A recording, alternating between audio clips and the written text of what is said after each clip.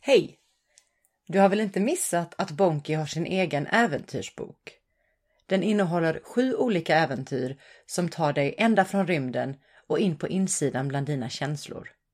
Du hittar den på www.ragaandmuffin.com. Hej då! Del 2, kapitel 8. Det ihåliga berget. Var ligger sjön? Ragas huvud släpade nästan i marken.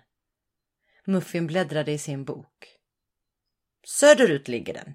Sjön ligger söderut. Muffin fortsatte bläddra. Bonky tyckte att marken sög tag i hennes fötter och gjorde det svårt att gå. De måste hitta tårarna för att återskapa skogen och jordens harmoni. Tårarna kan ge underjordens fjäll kraft att bära dem och ge stubben magi och styrka igen. Stubben behöver låta sina rötter breda ut sig och ge näring till mer liv. De måste hitta tårarna för att fria alla stringelingsen som dansar i dagar och nätter utan att falla. De måste bryta deras förtrollning och återförena dem med deras vänner och familjer. Och de måste hitta tårarna före Mara och ge dem till stubben innan fjällens styrka rinner ut och underjorden rasar under dem. Bonky rös. Raga tänkte på vännerna hen förlorat. Tankar hen hade gömt undan så länge att det gjorde för ont att plocka fram. Vänner som, om hen hade tur, fortfarande dansade på kalhygget, men som i det värsta av fall inte längre fanns, utan befann sig nu på en plats varifrån ingen kommit tillbaka och dit knappt rykten färdas ifrån. Muffin tittade på sina vänner. Han kände deras oro och tyngden det bar på sina axlar.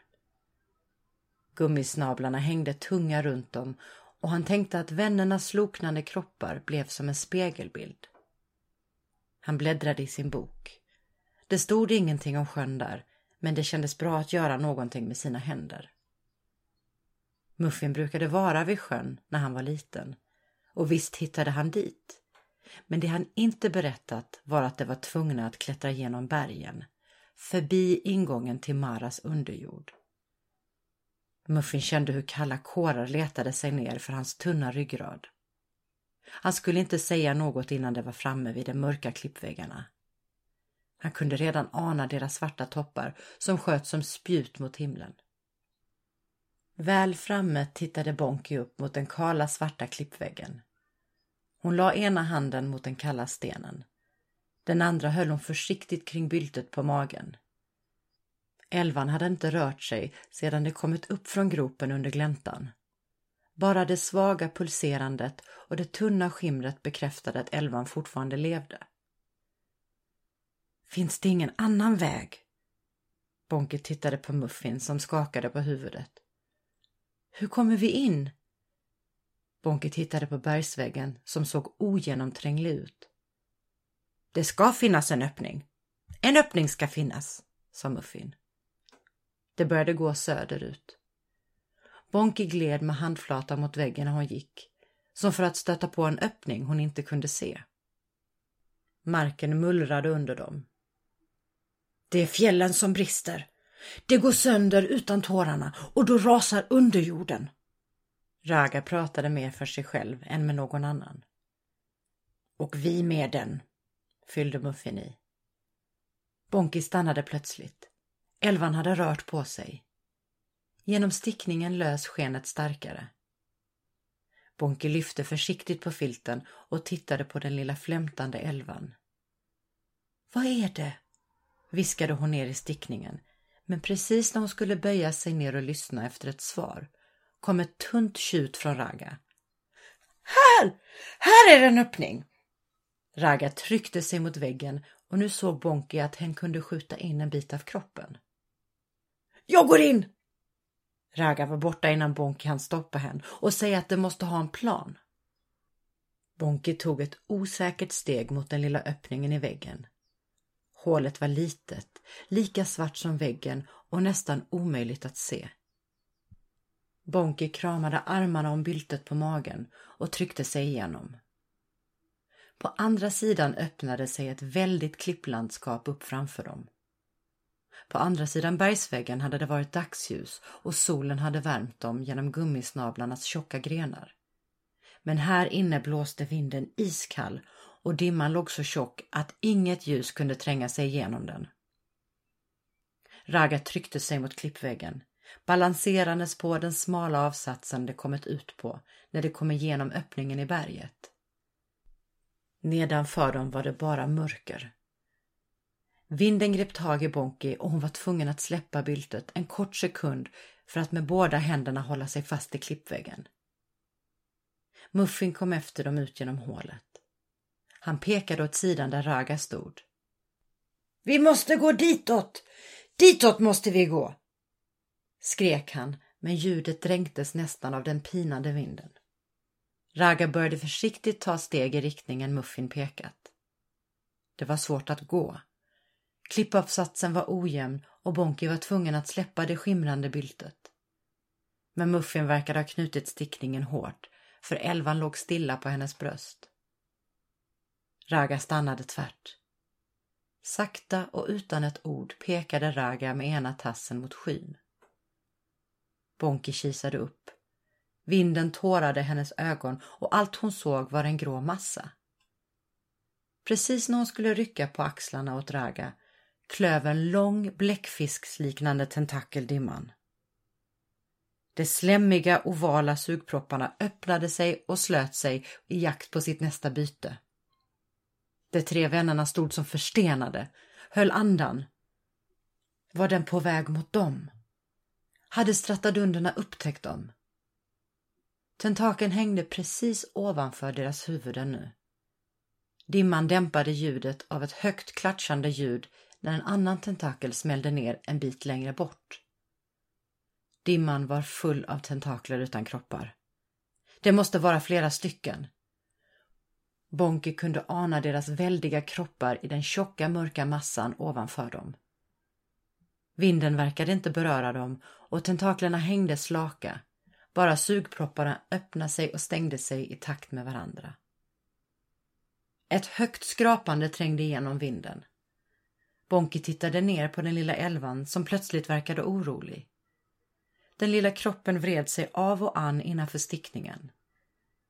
Bonki ville viska åt den att vara tyst, men vågade knappt andas. Det skrapande ljudet ökade i styrka. Stratadunderna verkade också ha hört det, för plötsligt började det röra sig mot dem. Bonki tryckte sig hårdare in mot väggen. Den första tentakeln svepte förbi henne, så nära att hon hade kunnat sträcka ut handen och röra vid en av de slämmiga sugpropparna. Bonki kvävde ett skrik och tentakeln fortsatte förbi henne. Stratadunderna gled genom dimman innan det dök ner mot det skrapande ljudet. Bonki tänkte att det stod på kö. En efter en dök det ner för att en stund senare komma tillbaka upp och glida förbi de 3 vännerna, tillbaka hållet det kommit ifrån. Snart hade alla stratadunder passerat och dimman låg åter mörk runt omkring dem. Muffin puttade på Raga att gå. Raga vände sig om och mimade något ohörbart. Sedan skrek henne i vinden. Det var läskigt! Det balanserade försiktigt framåt på den smala klippavsatsen. Bonki försökte att inte titta ner, men kunde inte låta bli att snegla ner i det mörka djupet. Vad var det stratadunderna hade gjort där nere? Var det där ingången till Maras underjord? Muffin pekade. Bonki följde hans finger. Hon såg en liten strimma ljus i det annars kolsvarta klipplandskapet. Vi måste ta oss dit! Muffin höll hårt i sin bok och pekade mot en svag ljusstrimma i bergsväggen en bit bort. Den tjocka dimman som hade legat som ett täcke runt dem höll på att lätta. Bonki spejade ner mot avgrunden. Det fanns ingen botten, ingenting att se, bara ett stort svart hål där marken borde ha tagit vid. Svarta spetsiga klippblock omringade det mörka hålet. När hon tittade upp anade Bonki nu blå himmel genom det vulkanöppningsliknande hålet i det ihåliga berget. En hemsk tanke drabbade Bonki och frös henne i steget. Dimman hade inte bara dolt klipporna ifrån dem, men nu hade det ingenstans att gömma sig. Muffins blåa kropp såg självlysande ut mot de mörka klipporna. Ragas ljusbruna päls glänste av fukten dimman lämnat kvar. Bonki försökte snabba på sina steg, men det var svårt. Avsatsen var för smal och ett felsteg kunde vara förödande. Muffin hade tänkt samma tanke. Kom stratadunderna tillbaka var det chanslösa. Inte långt kvar nu, menade Muffin. Det skulle bara en liten bit till. Ett dovt skrapande steg från avgrunden. Raga var snabbare än det andra. Smidigt tog han ett skutt framåt mot strimman och tittade tillbaka på sina vänner. Det var bråttom nu. Raga tittade upp mot den lilla biten himmel och såg skuggan som föll över den. De kommer! Raga brydde sig inte längre om att viska. Det skrapande ljudet ökade i styrka. Muffin kunde höra det smackande ljudet från stratadundernas sugproppar. Det var på väg ner. Muffin sprang mot Raga. Raga tog ett språng mot Muffin och fångade honom i tröjan. Sen tvärvände Raga och sköt iväg mot ljusstrimman med Muffin i munnen. Bonki sprang. Hon sprang men stenarna under hennes fötter rullade och gång på gång tappade hon balansen. Det lilla ljus som hålet mot himlen hade släppt igenom var mörkt nu, täckt av stratadundernas bläckfiskskroppar. Om bara någon sekund skulle de se henne och suga in henne i en av de vidriga sugpropparna. Bonki tittade på den lilla älvan. Skulle hon släppa henne så att hon slapp bli en stringeling på kalhygget? Raga hade vänt om igen. Bonki såg henne komma emot henne, men Bonki visste att hon var för stor för Raga att bära. Skriet fick håret att resa sig över hela Bonki. Hon hade hört det förut. De hade sett henne.